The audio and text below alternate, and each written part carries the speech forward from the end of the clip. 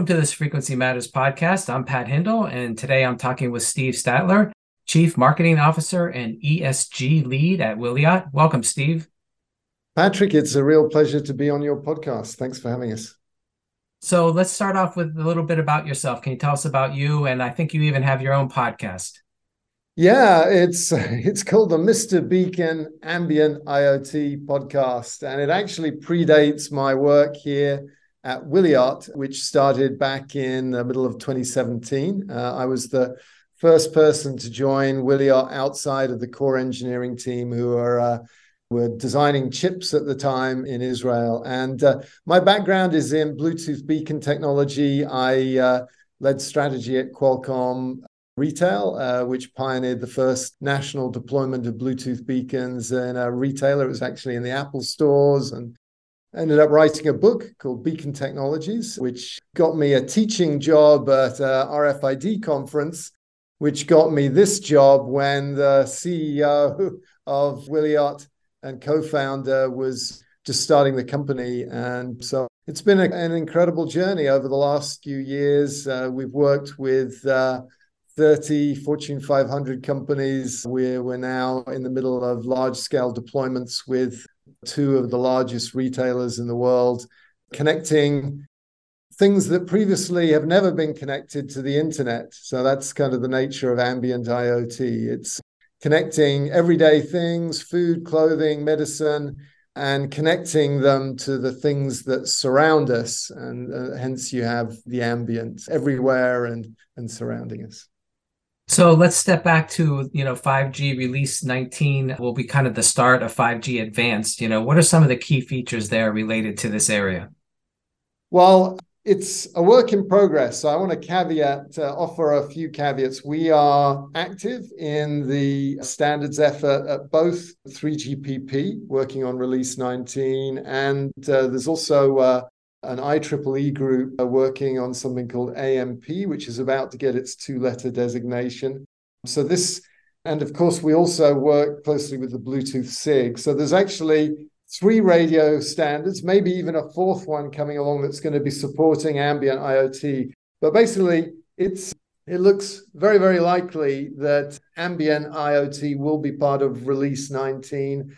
It's basically the work is being done in the plenary committee for the radio access network, the systems architecture team.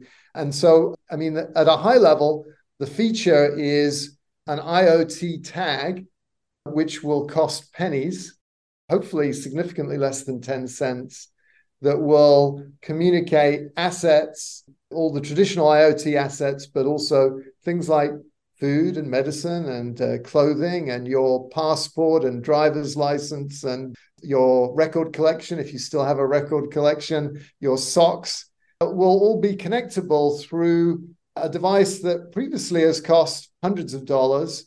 And this is all going to be boiled down to something that is the size of a postage stamp and doesn't have batteries, that powers itself by getting its energy from the radio environment around it. So that energy, today we have a product that does that. It's scaling, will make of the order of 100 million units this year, and we're on track to make somewhere between 1 and 10 billion units next year. And that's without the work that we're doing with 3GPP. That's Bluetooth.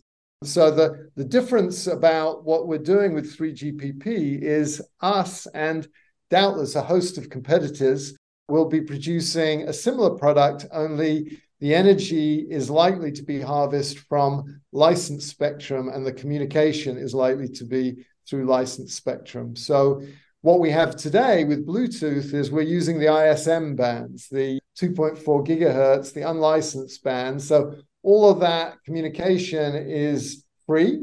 That's good. And unregulated, maybe not so good. You're not going to get a quality of service metric from anyone in the Bluetooth spectrum. But the exciting thing about the wireless community getting in this is they can go the next step in terms of providing a predictable source of energy from even more devices than we can access at the moment with Bluetooth. And they can start to give the kind of robustness that you get from managed spectrum. And they can layer on extra services that you don't get from unlicensed spectrum. So customer service and governance around privacy and extra value-added facilities to do data sharing. Because it turns out when you connect products to the internet, more than one entity can get value from that. If you start to tag inventory in a supply chain, then there's huge value for manufacturers seeing where their products are flowing upstream and downstream, and there's value for retailers, and it turns out there's also value for consumers. So the details are still being negotiated of exactly, what's the modulation technique that we're going to use, and will this, what exactly is the bill of materials for the device? But it looks very, very likely that there will be something that's ambient, so very low cost, tiny, and something without batteries, which means it's more sustainable and can be embedded inside other products. So at the moment, we sell these stickers that have an FCC logo and a Bluetooth logo on. Those will eventually disappear, and you won't even see them. They'll be in the fabric of cardboard boxes, in the care label of the garment, and deep inside the injection mold of the reusable plastic crate that will suddenly go online and be visible. So I'll pause there. That was a lot. Hopefully it's given you a flavor for what's being worked on. So I'm curious, how is that different or the same as RFID tags? Excellent question. So RFID really pioneered IoT, but it was born before the internet was really invented, certainly before the cloud was popularized. And it was kind of the first attempt at creating an Internet of Things. But so the differences between ambient IoT, well, let's first of all start off with the similarities. An RFID tag, the kind of thing that you see stuck on the price label on in many apparel stores. If you go to Zara and companies like that, H&M, you'll see RFID tags on attached by a bit of string, typically, but not embedded, because RFID kind of starts and stops in the store. It doesn't go into the home. So ambient IoT will open up the applications because it will talk to consumer devices, and it will talk to things like Wi-Fi access points and other radio infrastructure, small cells, pico cells, things like that.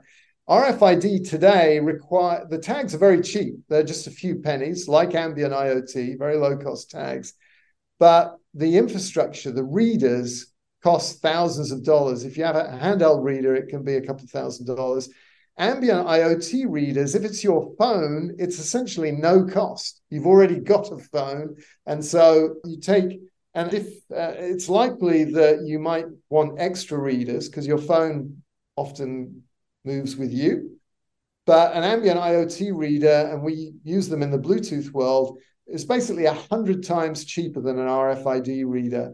So we're talking like $20, $30, that ballpark, as opposed to $2,000 or even more. Some of these big RFID readers can be tens of thousands. And if you have a phase array of readers throughout the entire store, you could be talking about millions of dollars of capital equipment. And so the result is RFID, because the infrastructure is kind of expensive and it was designed decades ago, the original principles were at least, you tend to get a snapshot, and it's a bit like a black and white snapshot.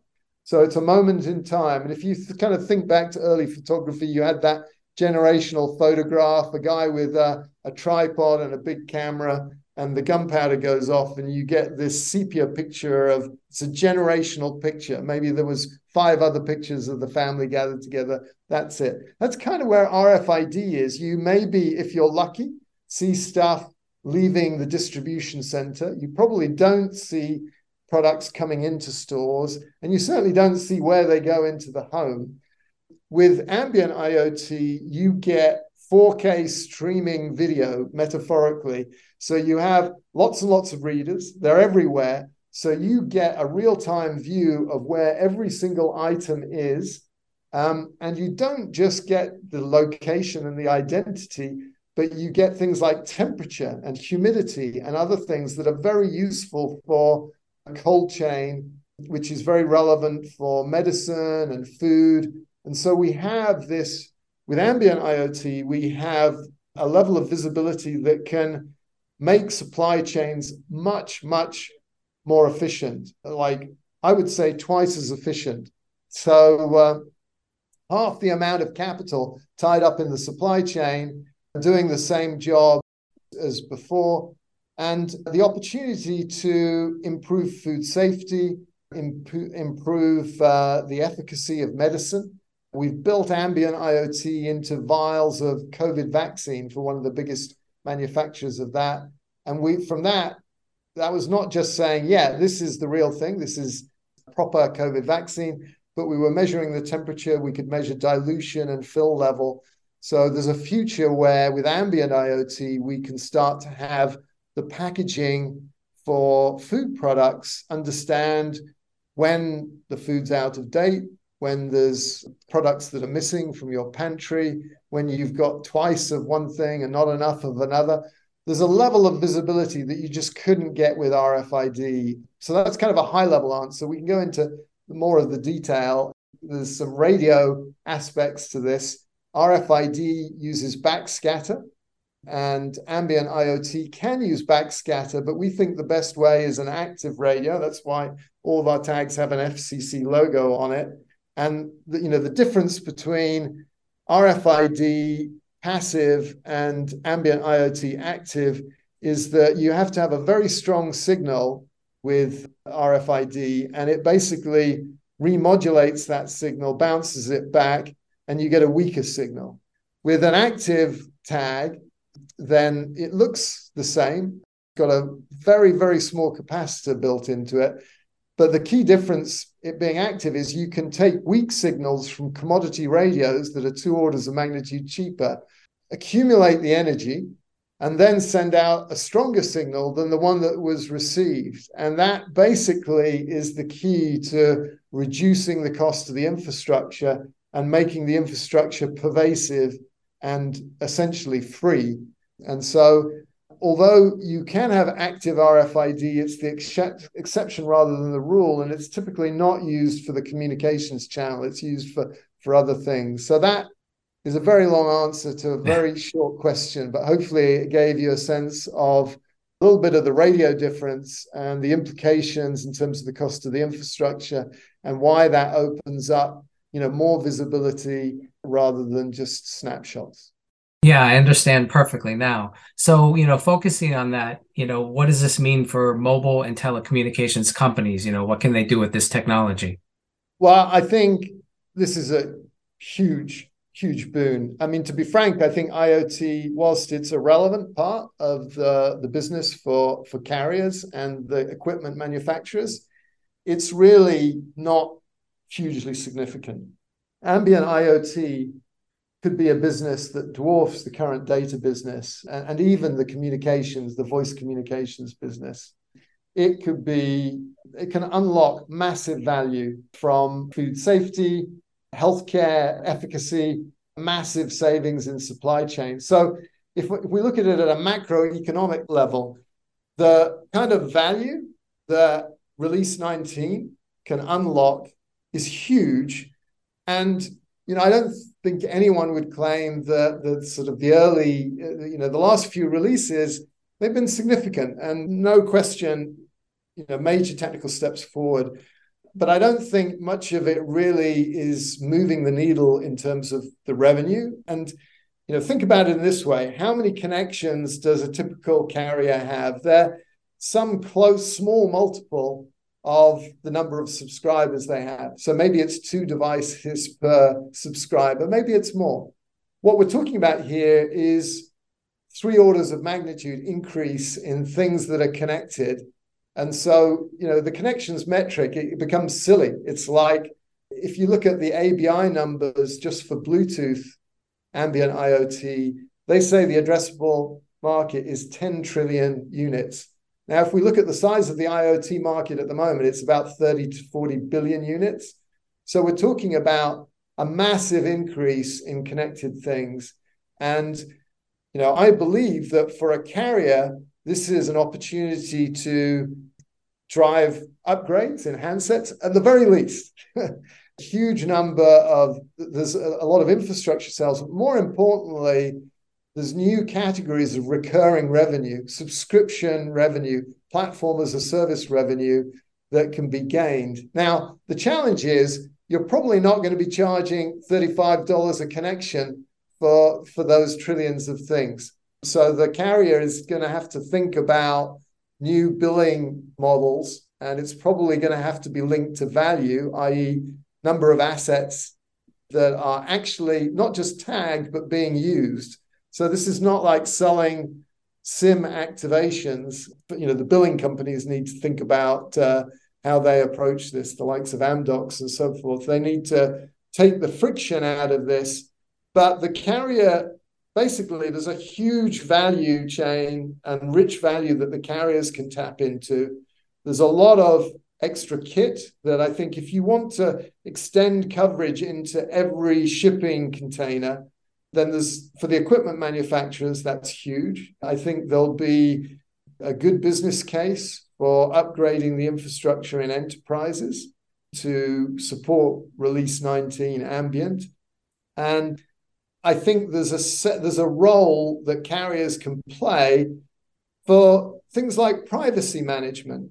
So let's fast forward. Let's imagine we've got 6G. We've gone beyond Release 19, and you and I are in our homes, and we can potentially have everything in our drinks cabinet, our medicine cabinet, our wardrobe, and our pantry is online.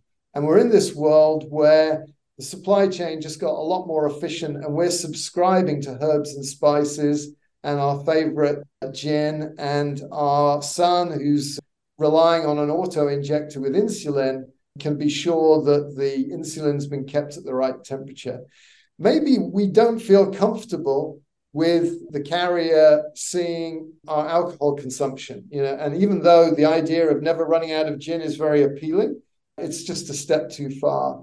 Who am I going to call to opt out of that in a world of unlicensed spectrum? It's problematic that we'll know to phone up Gilbey's or Bombay Sapphire, and how do we opt in or opt out?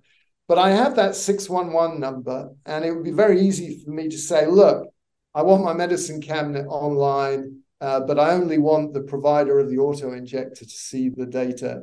And I really like the fact that I don't have to think about shopping, and and I'm not subscribing and getting a bunch of oversupply of coffee beans or whatever.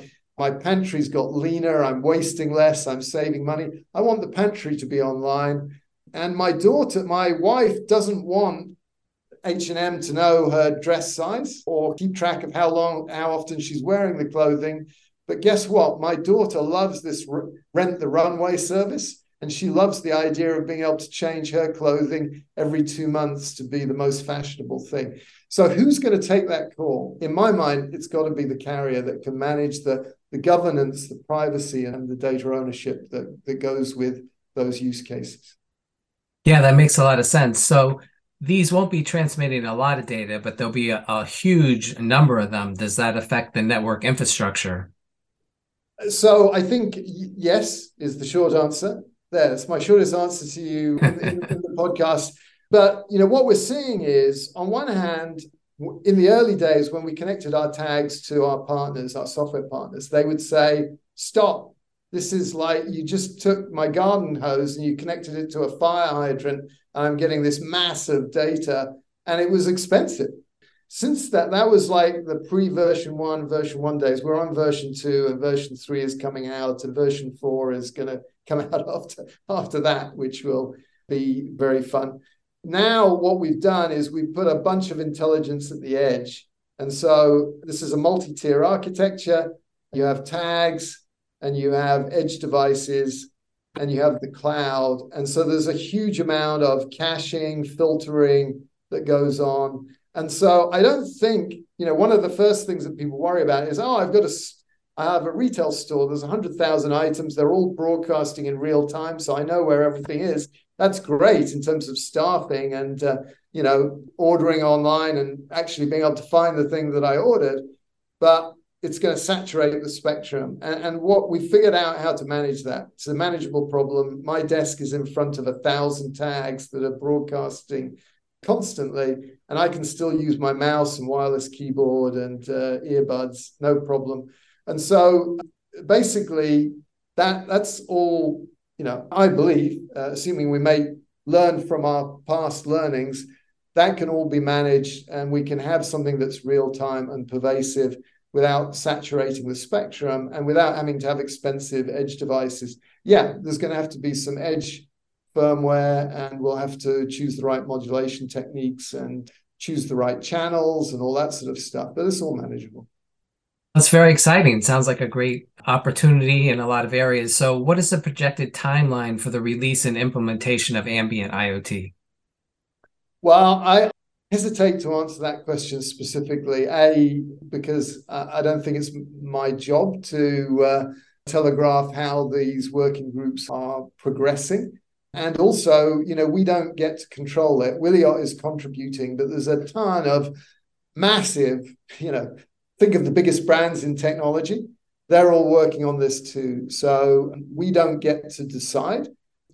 What I think is, you can imagine in the 3 or 4 years' time is when we'll start to, it's the kind of thing, what I have in my mind in terms of when we'll start to see these kinds of devices. So there's a lot of work to be done. I'm not saying that the work doesn't start then. Really, the work starts now. And I think everyone that's in the equipment business, everyone that's a carrier needs to start thinking about the new business paradigms and preparing, because it's not just a technology that stands on its own. There's a set of business models. There's a set of use cases that people need to start thinking about.